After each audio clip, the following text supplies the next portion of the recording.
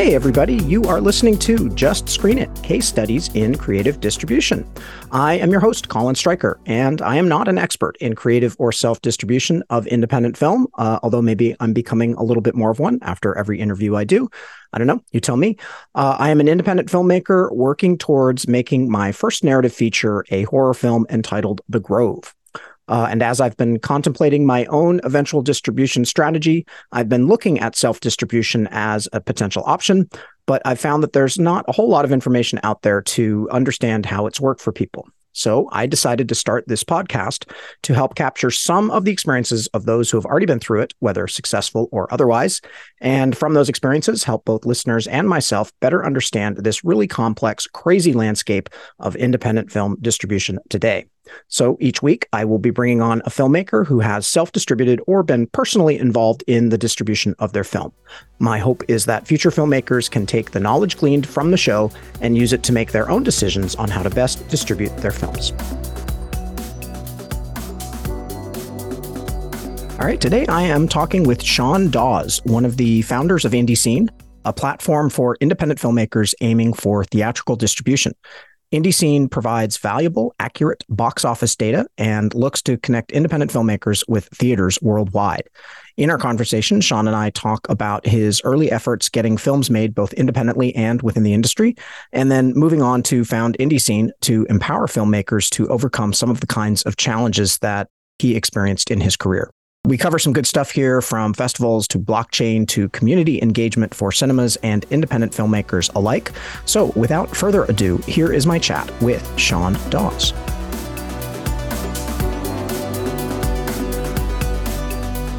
All right, I'm here with Shawn Dawes, all the way from London. I think you're in London, right? Just outside, yeah. Just outside of London, yeah. But fellow, or I should say Portlander by birth. So kind of a fellow Portlander in a way, although I'm not Portlander by birth, but we're talking a little bit about Portland here. And yeah, it's good to see you, Shawn. Yeah, thank you. Yeah, I mean, originally born and raised in Portland. I think of myself as a native. Yeah. being living there that long. I started in the industry in Portland. Yeah. Back in high school, I was doing advanced broadcast journalism stuff. I was doing like movies of the week, like stand-ins, or, as well as background. I think it was Rebecca De Mornay, her movie of the week in Oregon was like my first taste of the industry. Oh, cool. So that was great. But they didn't really have a lot of stuff in Portland outside of the Northwest Film Center, which they had some classes, with cutting on film and shooting with film, but it wasn't a traditional learning environment where you could actually learn about lighting techniques, about, camera techniques and movements. So I ventured over to Orlando, the farthest that you could go across America, to a film school there. You and I kind of crossed paths then back in the early 2000s, because I went to film school in Miami. So yeah, I mean, it was close. I mean, I looked at Miami, but I also looked at Wilmington, North Carolina School for the Arts, because that was, and I think that was back in the time where Eli Roth was there. So I missed. Oh, okay. Yeah, right. I missed out him, but it just didn't seem like the film school I went to. I'm not going to necessarily name them because they're not exactly supportive, but the film school I went to, I didn't learn a lot theoretically or actual industry wise. I learned more of the technical aspects on set, mainly with lighting and grip departments, and camera. We learned, physical camera stuff. So that kind of gave me the background that I needed to work in the production side of things. Yeah. And that's where I span most of my career, coming from that background.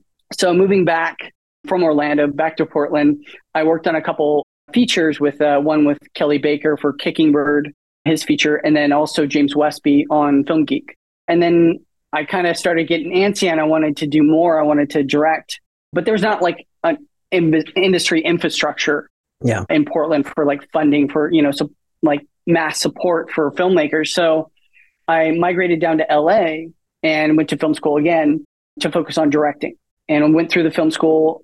Not the greatest experience, but I was able to do a short film that I wanted to do that was kind of had that French aesthetic. So Godard, My Life to Live kind of aesthetic, and took it to festivals in 2006, got into 2 of the top 15 throughout the nation, Rhode Island, and then the LA International Shorts Film Festival. However, the Oscars didn't consider my film school a film school, so I didn't qualify. Wow. Okay. Even to submit for Oscar contention, which is weird. And then it's kind of a weird time. I mean, speaking in the distribution realm, during that time, it was when a lot of the actors, like the name talent, migrated toward directing. So they switched over and had aspirations. So a lot of the festivals kind of took those names over filmmakers, and not just like with mine, but a lot of my friends, had great projects and they just didn't get in. Or some of the film festivals also classified my film as a student film. So it's like I, wasn't able to get in with the regular categories, which I wanted to. I wanted to be, this is a solid film. So it is what it is. But kind of that aspect of short films, it's very limiting. Mm-hmm. And that's what I tell a lot of filmmakers is like, if you can do a feature, do a feature. Like I've seen so many people like spend 50,000. Even like right now, London is doing a program where it's like 50,000 pounds to 90,000 pounds to do a short film. I'm like, well, that's not, it's not shifting, like moving the industry. Like you're doing a short film, it's a limited run. Yeah, you can put it on a platform. You can maybe sell it to a couple places, but a feature film will not only like employ more positions and develop more careers, but it also will get out there. You'll get more exposure. And then any revenue you get, you can put that back in the pot for the next filmmaker. And also, the ability to include veteran filmmakers. I think that's been overlooked right now, where the focus is on, Gen Z and younger filmmakers, which they need education, they need to learn. But I think that not incorporating them into the system with veterans, where we can, both came from in those aspects, you're not getting that mentorship. You're not getting that knowledge. Yeah. Yeah. That totally makes sense. Okay. So you're in LA, you're kind of trying to navigate through this. This is kind of mid 2000s, I'm guessing. What happened next? Where'd you go next? So being in LA, I continued production work. I was working at the Apple Store at the time.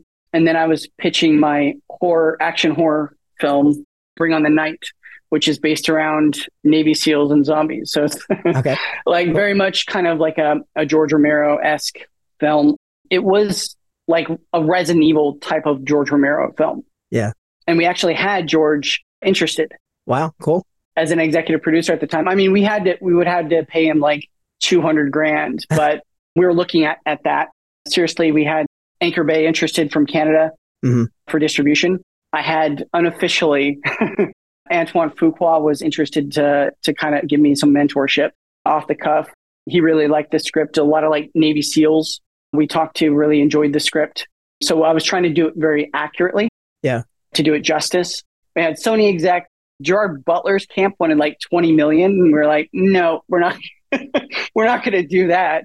But I mean, with all that, like, it's hard to get anything greenlit. And we had a producer that we were talking with, and he wanted like 20 grand in order to talk to Cassian Elways to hook us up with financing. And then I actually bumped into Cassian and confronted him about our project, and, because I'm excited about it. And he didn't have any clue. So it's like, I was like, oh, okay. Right. So it's just kind of a lot of the lies and the BS that the Hollywood system promotes, and you have to deal with it. And it's just, again, on the independent level, it's so frustrating to deal with that side. And so ultimately the project didn't get made after, all my efforts and years. So shifted into development and producing at the studio level with my former producing partner. It really opened my eyes to the distribution realm and the silver linings.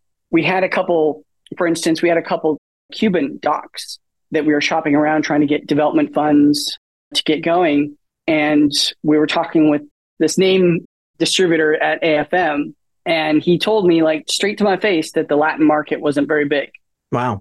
And I almost cussed him out right there in the lobby, because it's like, I know for a fact, because I've done my research, I know the gains that you can get from a documentary like that. And also the communities, not just, in South America, not just the US, but worldwide, globally, that the Latin market has, especially with music. Because one of our docs was a music doc, and we had Pitbull interested to narrate it.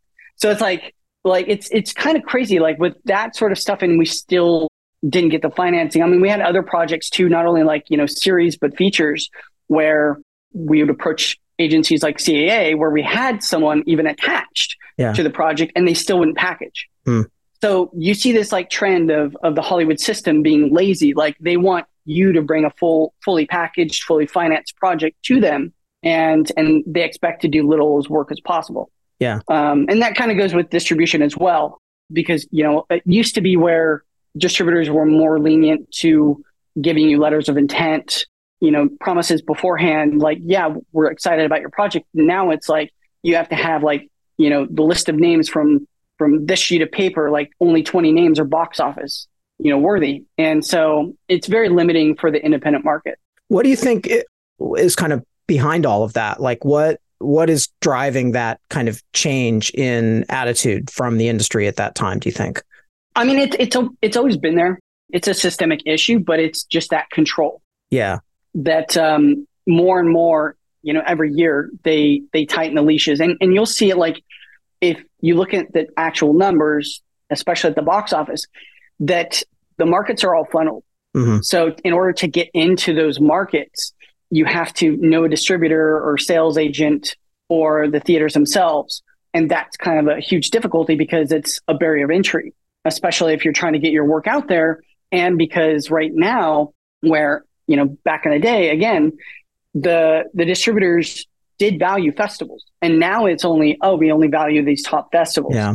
So, and that was even promoted recently. A writer came back from Austin Film Festival and posted that if you don't have, like, if your script hasn't like been in or qualified at certain competitions, you're not going to get any sort of management, any sort of traction. Right. Which it's kind of asinine to think of that way because, sometimes, especially with a project that we had, sometimes, it just needs a little development and it'll be, box office worthy, or it'll be a transnational piece where you'll be able to profit off of it. Right. Yeah. I mean, it sounds like kind of what you're describing to me anyway, feels like sort of industry stagnation in a sense, like the industry is becoming so insular and so risk averse that it's losing its ability to kind of digest, fresh new material from outside. And it's kind of almost deliberately shunning that kind of innovation away in order to just kind of stay stuck in its own like sort of guaranteed, like, this is how we make money kind of mindset. And that's very frustrating for indie filmmakers, I think, to kind of wrap their heads around that and try to figure out, how are we going to be self-sustaining in this environment? Does that kind of jibe with your feelings on it? Yeah, I mean, 100%. If we look back, like with the recent avenues of, let's say, Barbenheimer or Barbenheimer. Barbenheimer, right. Yeah. So that was an anomaly. That was based off of social influence. Mm-hmm. I mean, we can all agree. I mean, they put massive amount of marketing, $250 million into the marketing alone, but also it was taking advantage of the influencers that wanted self-awareness for themselves on their own platforms. So that's where like the domino effect happened. And that's why it was such an anomaly, because you look back at Super Mario Brothers, which is, an iconic IP, did very well, but not as much as that Barbie movement did. Yeah. And the same thing with Taylor Swift. Although the Taylor Swift thing was more of a supply and demand based on the concert tour. And with that was, it was great because it reflects that live events should be focused on at the box office more, but they have been profitable, and people kind of miss that avenue is because Fathom is huge and they make money. Like that's why they're still around. Yep.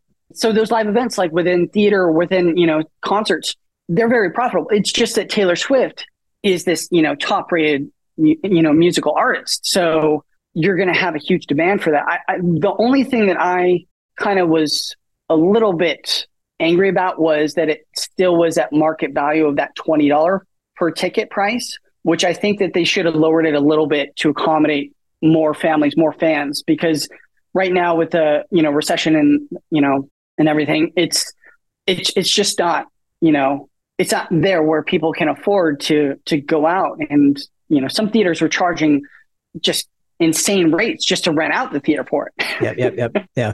So just getting back to your own kind of personal involvement with all of this, then, did you ever get to a point where you made a feature film? Not personally, no. We Okay. just we had a couple different times where we were there. We had one project that we've been shopping for less than 3 months. We had a co-pro deal with Pinewood Studios. We had Warner Brothers UK interested, Lionsgate UK interested, Domhnall Gleeson's camp on board, Jessica Brown Finlay from Downton Abbey, her camp's on board. One of the producers from Darkest Hour interested. Like, we had all the ducks set up, but again, it wasn't fully packaged for the studios. And they were also combating us for wanting to go after a female director, because this was one of the most powerful female empowerment stories that we've never heard really out in the public, at least in modern times. And we wanted to really bring it to light. But it's based in the UK. It's based around the first woman to fly around the world. Mm. And she did it in the late 40s. Mm. And so they were very against us hiring a female director for it. And we were just like, okay. But I mean, that was one thing. But the most interesting thing too was, even though we had all this traction, we went out to and approached managers and agents, reputable, directors, female directors. And we only heard back of any interest or any correspondence, 20%. Mm-hmm. So we had this project there. Yeah. And then just nothing. It's really weird how the industry works, but it's also that gatekeeping where these projects that we have, whether, you're writer or director, you're not getting through. You have to basically have your network built in order to establish channels to get to those, that talent or that cinematographer, these people that will essentially package your film and get it financed, help you get it financed. Right.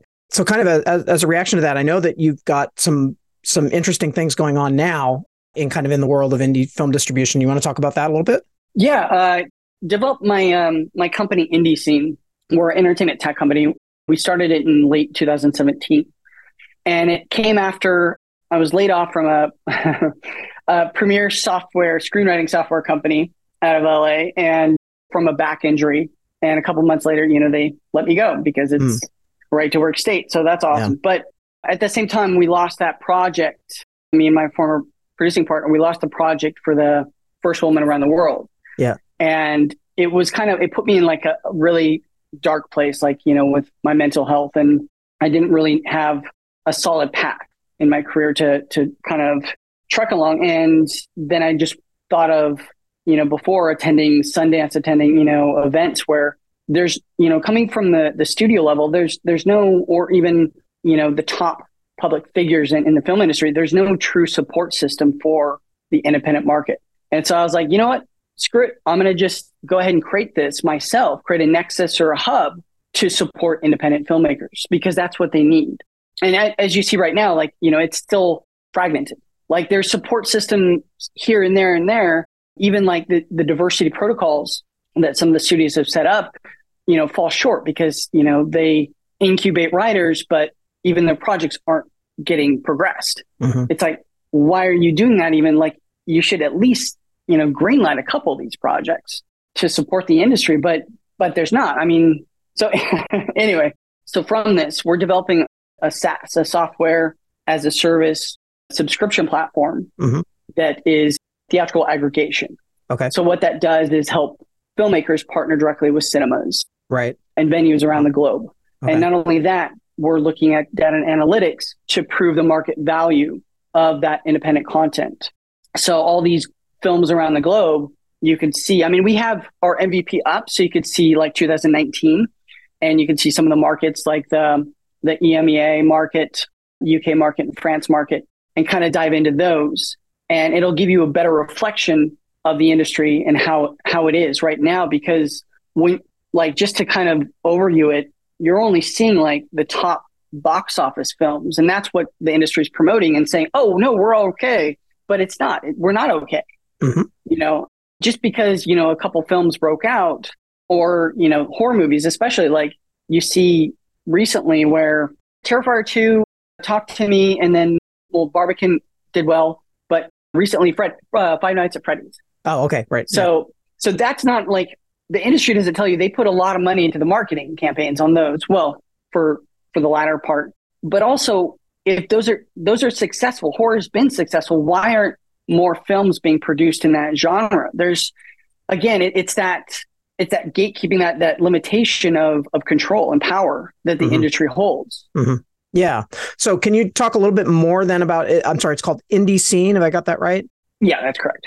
As an independent filmmaker myself, like what would Indie Scene offer me? What would I get if I went to Indie Scene? How would that work?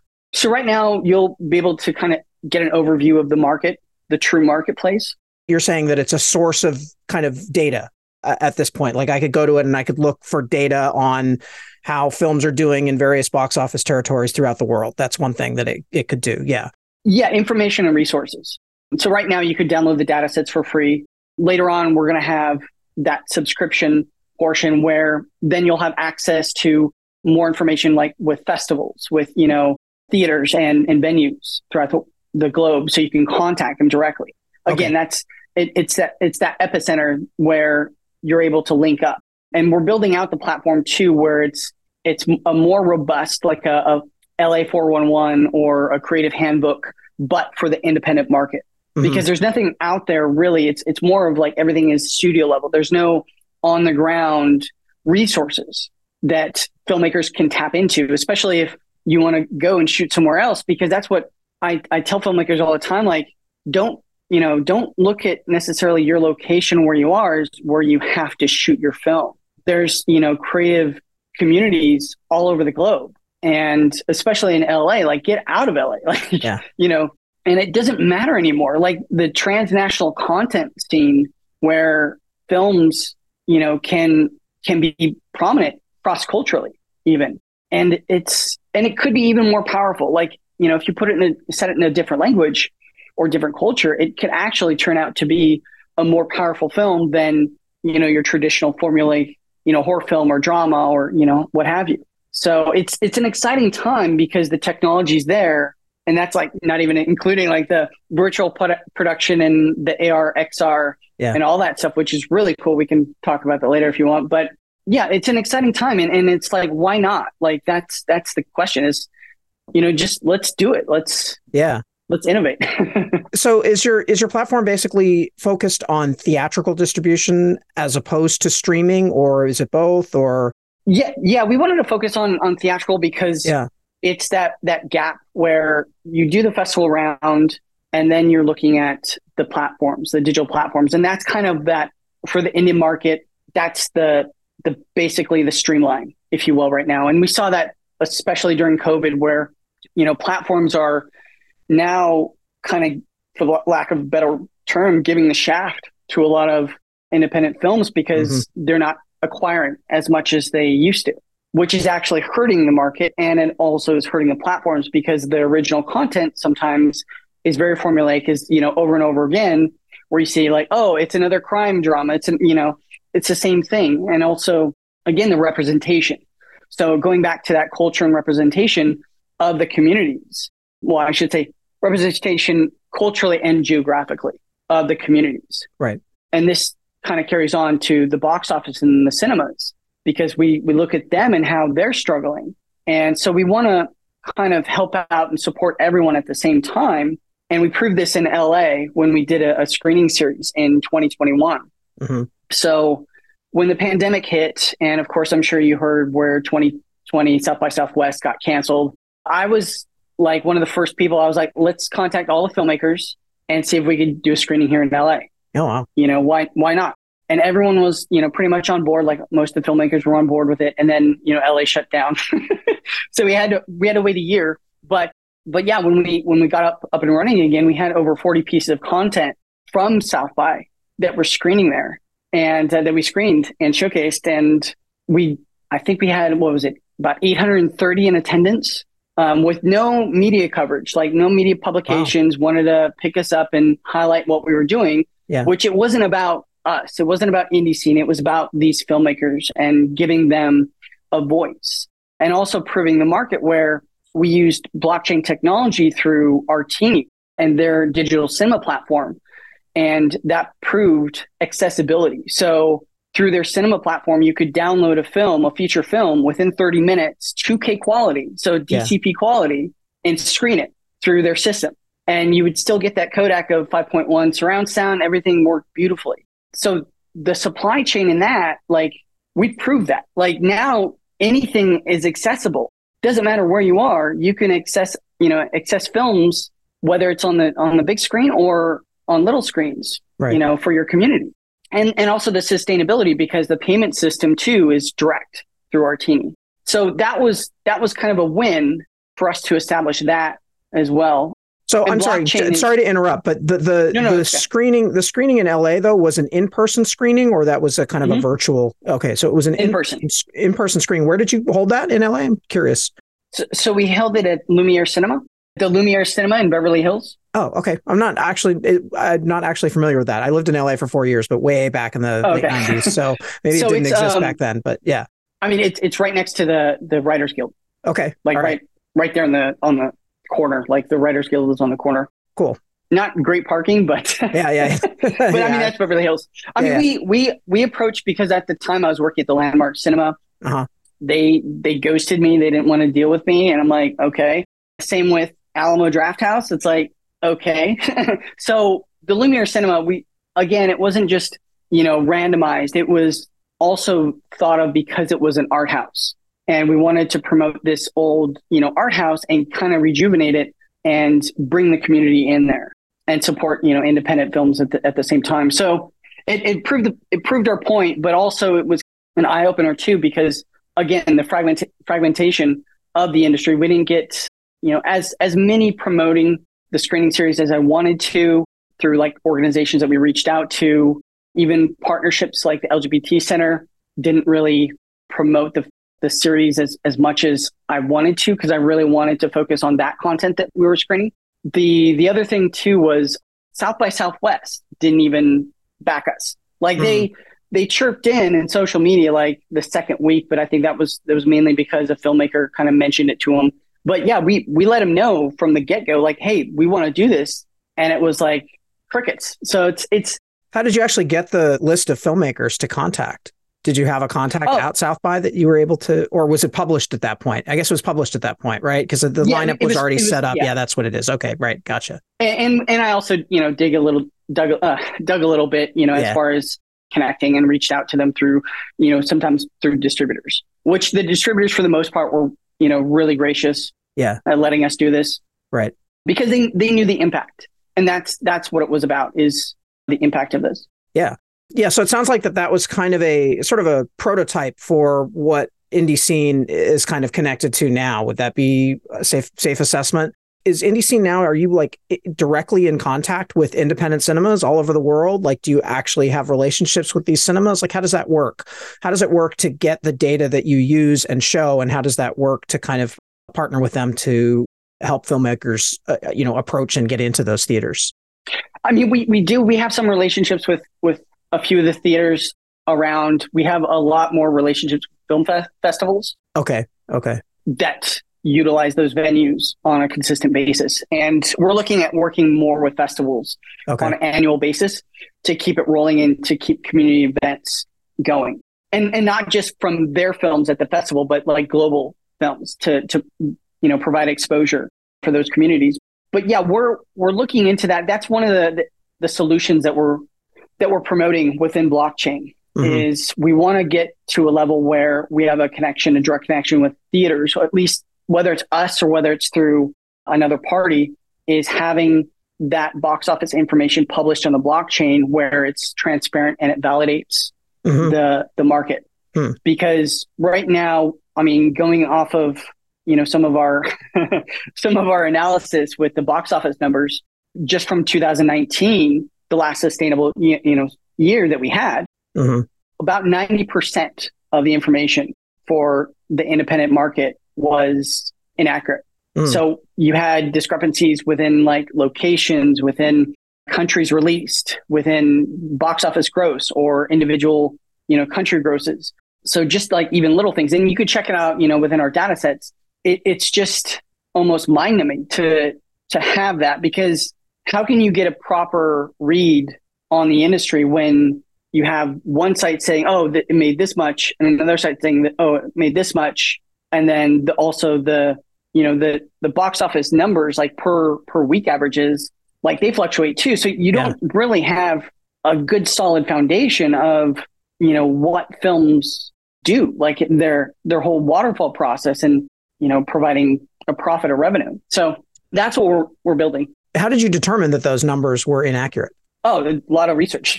Okay. Like going through the data and just kind of seeing, again, the silver lining within the data and, the due diligence, like, and also third-party sites, like, visiting, outside countries and seeing, okay, the UK industry has it here. Yeah. Even though I focused on those two big ones because Box Office Mojo is, with IMDb, the numbers is a prominent one for indie filmmakers as well. And they cover most of the world, not all globally, like, China and Asia. They don't have a lot of stuff. And some of that there's discrepancies there.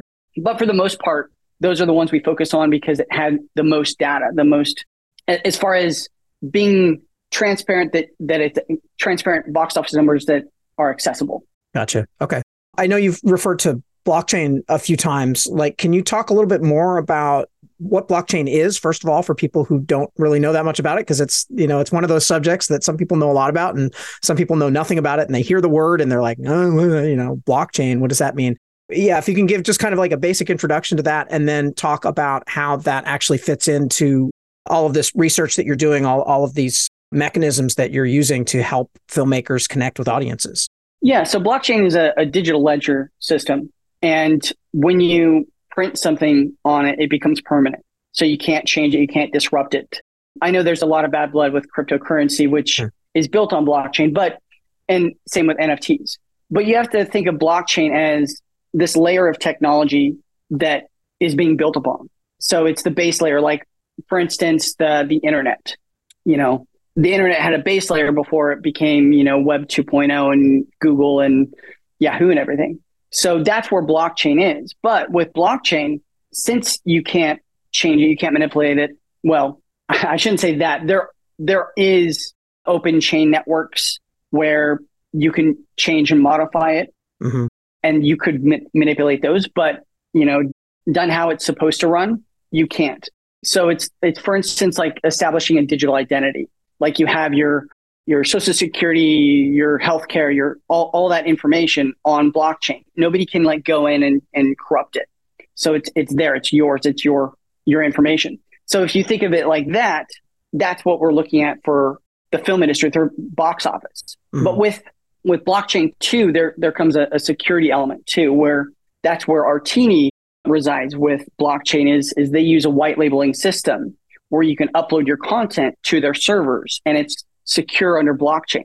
So that acts as a wall, as a protective wall, so people can't, get into it and steal your content as far as piracy is concerned. Okay. So that's about copyright protection. So can you talk like a little bit more specifically about how that would work? Like, let's say I finished my independent feature film and I'm ready to put it out there into the world somewhere, somehow. How do I use blockchain to protect myself from that getting stolen? How does that actually work? Well, I mean, there's avenues within blockchain where you can have security and it could be protected.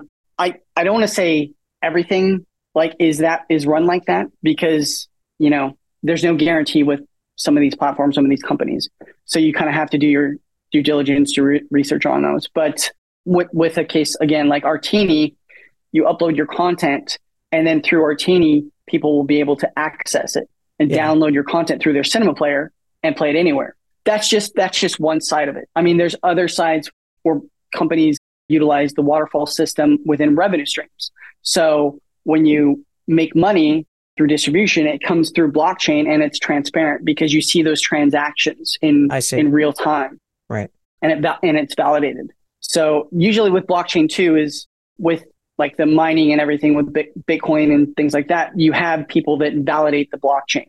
So you have these transactions and then it's validated by, 3 or 5 people within that chain. So it validates it. Right. So, I mean, there's a lot of stuff. I mean, it's more of an expanded conversation. I'm not a dive in technical type of person with blockchain. I understand the technology and how it is utilized and where it can go. within our industry, but I can't like write code for, oh, totally. for Right. blockchain to save my life. Yeah. No, I'm not asking you to dive into that, into it deeply. And probably if you would, it would alienate everybody listening anyway. So, yeah, because I don't think, too many filmmakers want to get into the nitty gritty details of that. But I do think that like there's, certainly with NFTs and other technologies built on blockchain, I think there's an awareness within the film community that there's something here that's happening that could help to sort of democratize filmmaking or film distribution in the future. Yeah, 100%. Yeah. And that involves smart contracts too. So smart contracts are contracts that are permanent, laid permanent on the blockchain. And also it's the same thing with the division of residuals payments for, distribution, but also for tokenization, which a lot of people use. I mean, they promote it on the forefront as NFTs, crowdfunding through NFTs, but it's really the smart contracts are what's behind everything, that's doing everything within the tokens. Yeah. And that's really interesting. And we do want to get into that more. And we've tried like reaching out to Kickstarter and some of these crowdfunding platforms to promote a different way of crowdfunding within the communities. But again, it's these different ways that they're doing it now is not optimal. It's not sustainable even for filmmakers. With Kevin Smith, he kind of started the ball rolling on a public scale where he's like, oh yeah, sell off your film, in tokens and you'll get it funded. And what they don't tell you with that is that whole philosophy is that if you sell it off, then you're not going to receive the revenue or ownership, back to you. It's going to be gone forever. So you're only going to get a portion of that profit share. Yeah. Perpetuity. So my thinking is that why not create a platform where you're able to share, but then it cashes out over time so that everybody wins. And that is a more fairness. And that's what you kind of see now with cryptos, because people aren't, really holding it for the long term. It's just for like, profits of like, oh, hey, I'm going to put it in. And then a year or a couple months, I'm going to take it out when it, gets above level. And I'm not talking about like, $500, dollars, per token. I'm talking about, just $5 to $15, dollars per token, as a crowdfunding source. And then you can include NFTs in there. So you get like little perks, like streamed festival appearances or tickets or, things like that, that'll benefit the people that buy into the ownership. But keeping the ownership, I think, in the end for the filmmakers is the most valuable. And it kind of goes into that whole pre-sale mindset too, where you're selling your film up front for less of a value because you're not just, doing a deal with a distributor. You're also taking that deal to the bank to get the bank loan or an equity firm.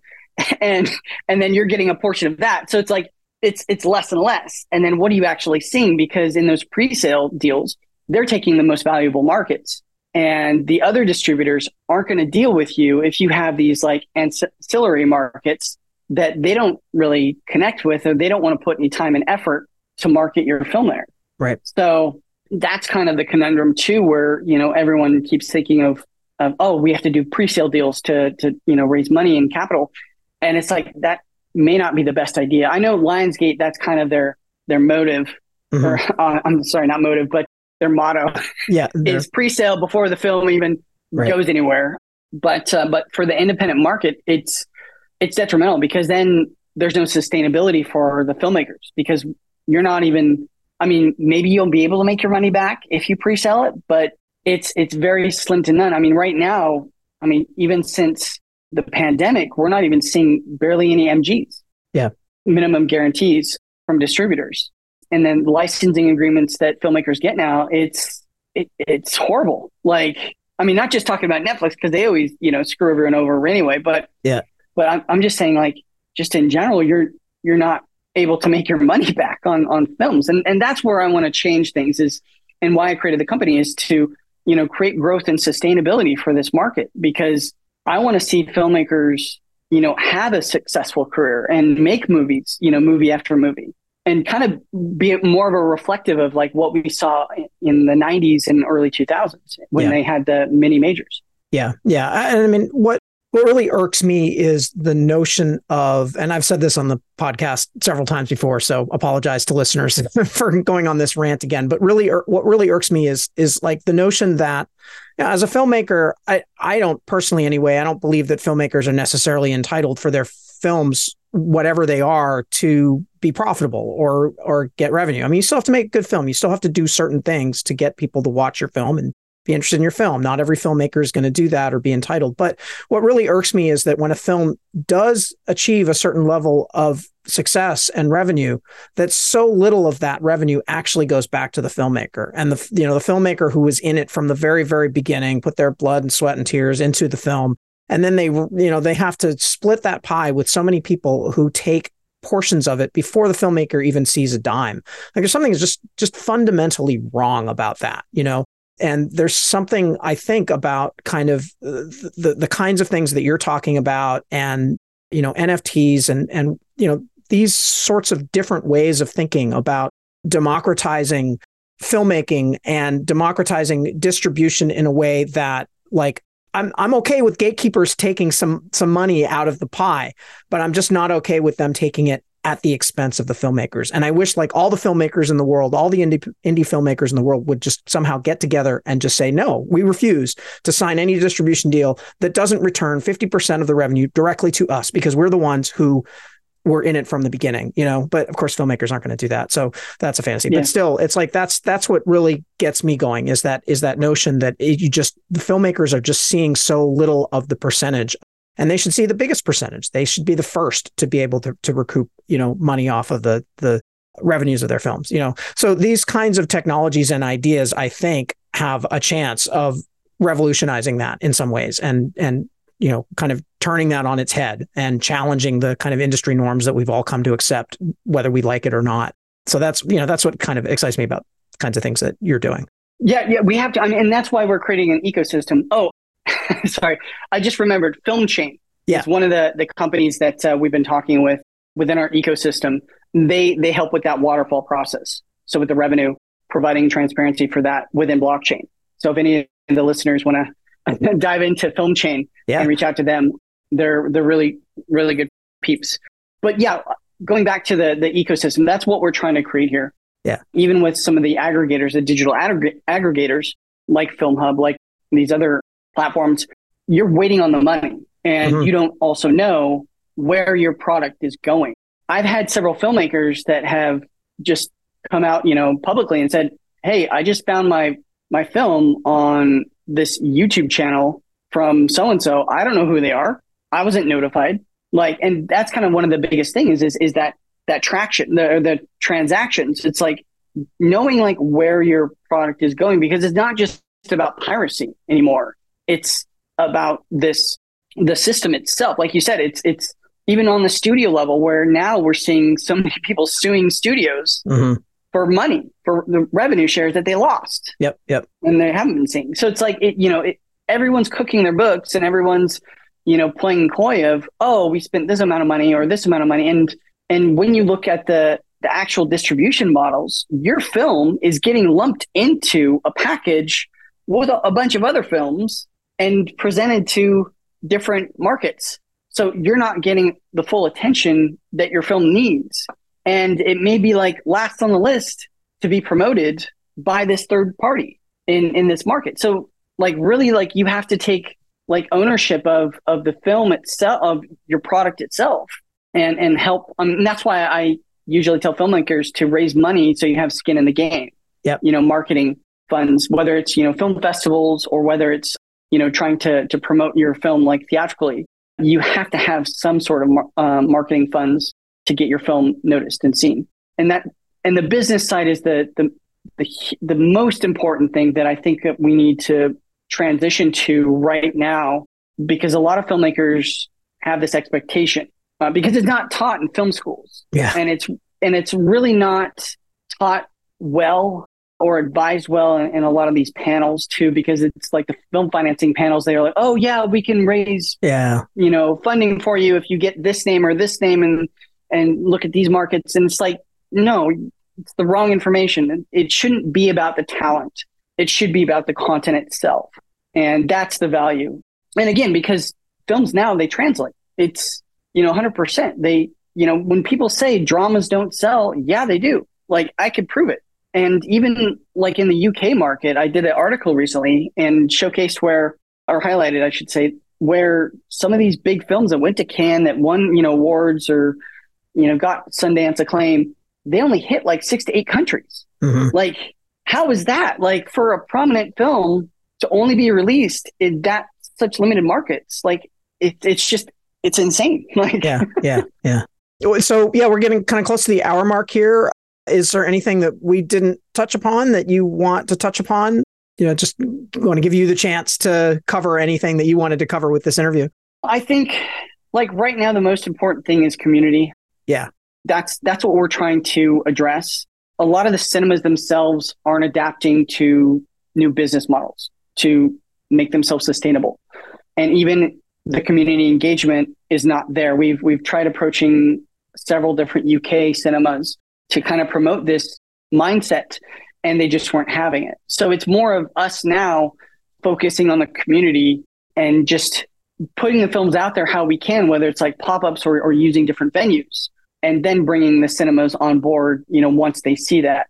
Yeah. Because a lot of these organizations that work with cinemas, whether it's like public funding or otherwise, they're not supporting the cinemas as they should be. They keep, doing these surveys and like, oh, what's the problem? We have to address the problems. It's like, no, or establish the problem. We already know the problems. We have the solution.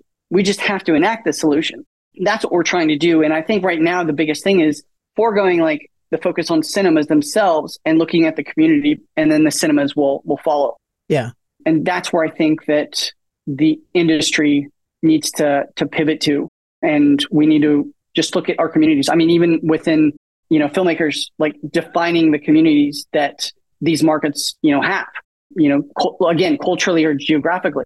Again, you can make your film anywhere, and like the Latin market, it translates everywhere in the world. Right. There is Latin communities. Right. So, I mean, that's the thing that the filmmakers need to push for. And even when they're talking about distribution deals, like know the markets. And that way you can present your content and be like, no, we want this cinema right here because it's within this market where we think the community will be happy to engage this content. Right. Yeah. And I mean, I think that the service that you're providing it sounds like it will give filmmakers sort of a lot more ammunition to be able to do that. A lot more data to kind of back up their decisions on where to target with their films. Would that be a fair characterization?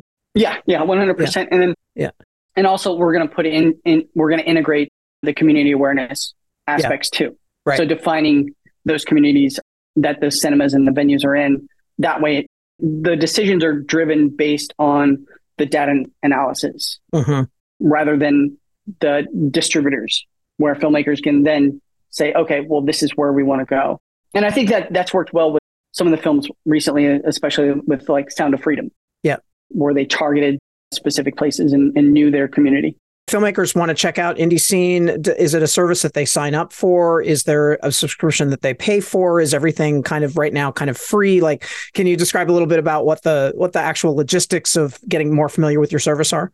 Yeah, our website's free right now. Okay. Our MVP's up, and it's indiescene.io, or you can visit us on our social platforms, whether it's Instagram. I have a Facebook page. Twitter or X is still around.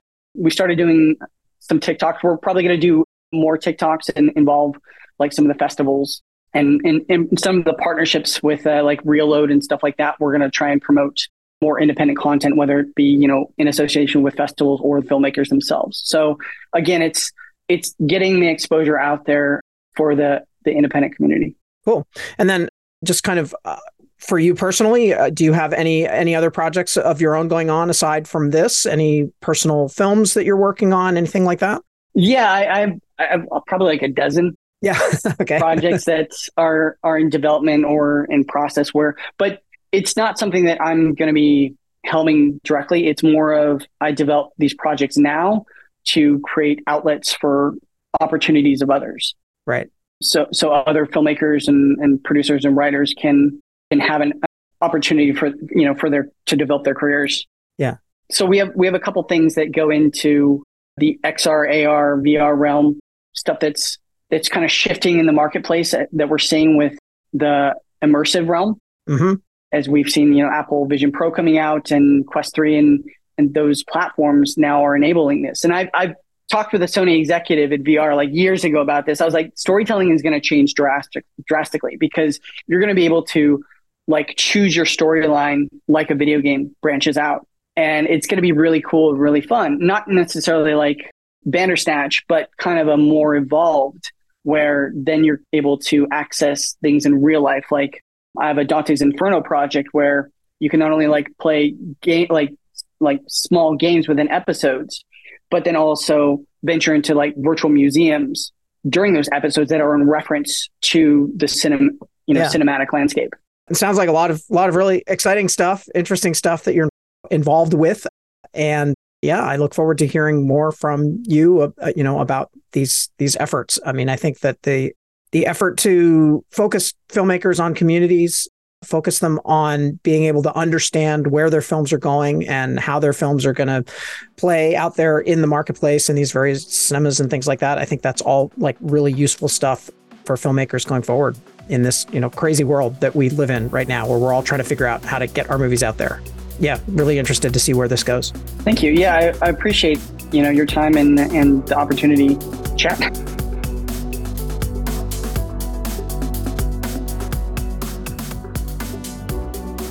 All right, that's all for today. Thanks everybody for listening. If you enjoyed this episode, please do rate and or review the podcast on Apple Podcasts or wherever you listen. That is the best way that you can help me grow the show and reach a wider audience of independent filmmakers and others who want to try to understand this crazy, crazy world of independent film distribution. As always, feel free to contact me directly with any feedback or suggestions for the show.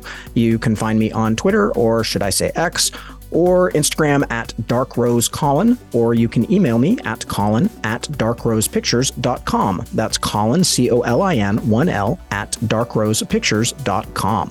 And by the way, darkrosepictures.com is my website for my feature and other projects.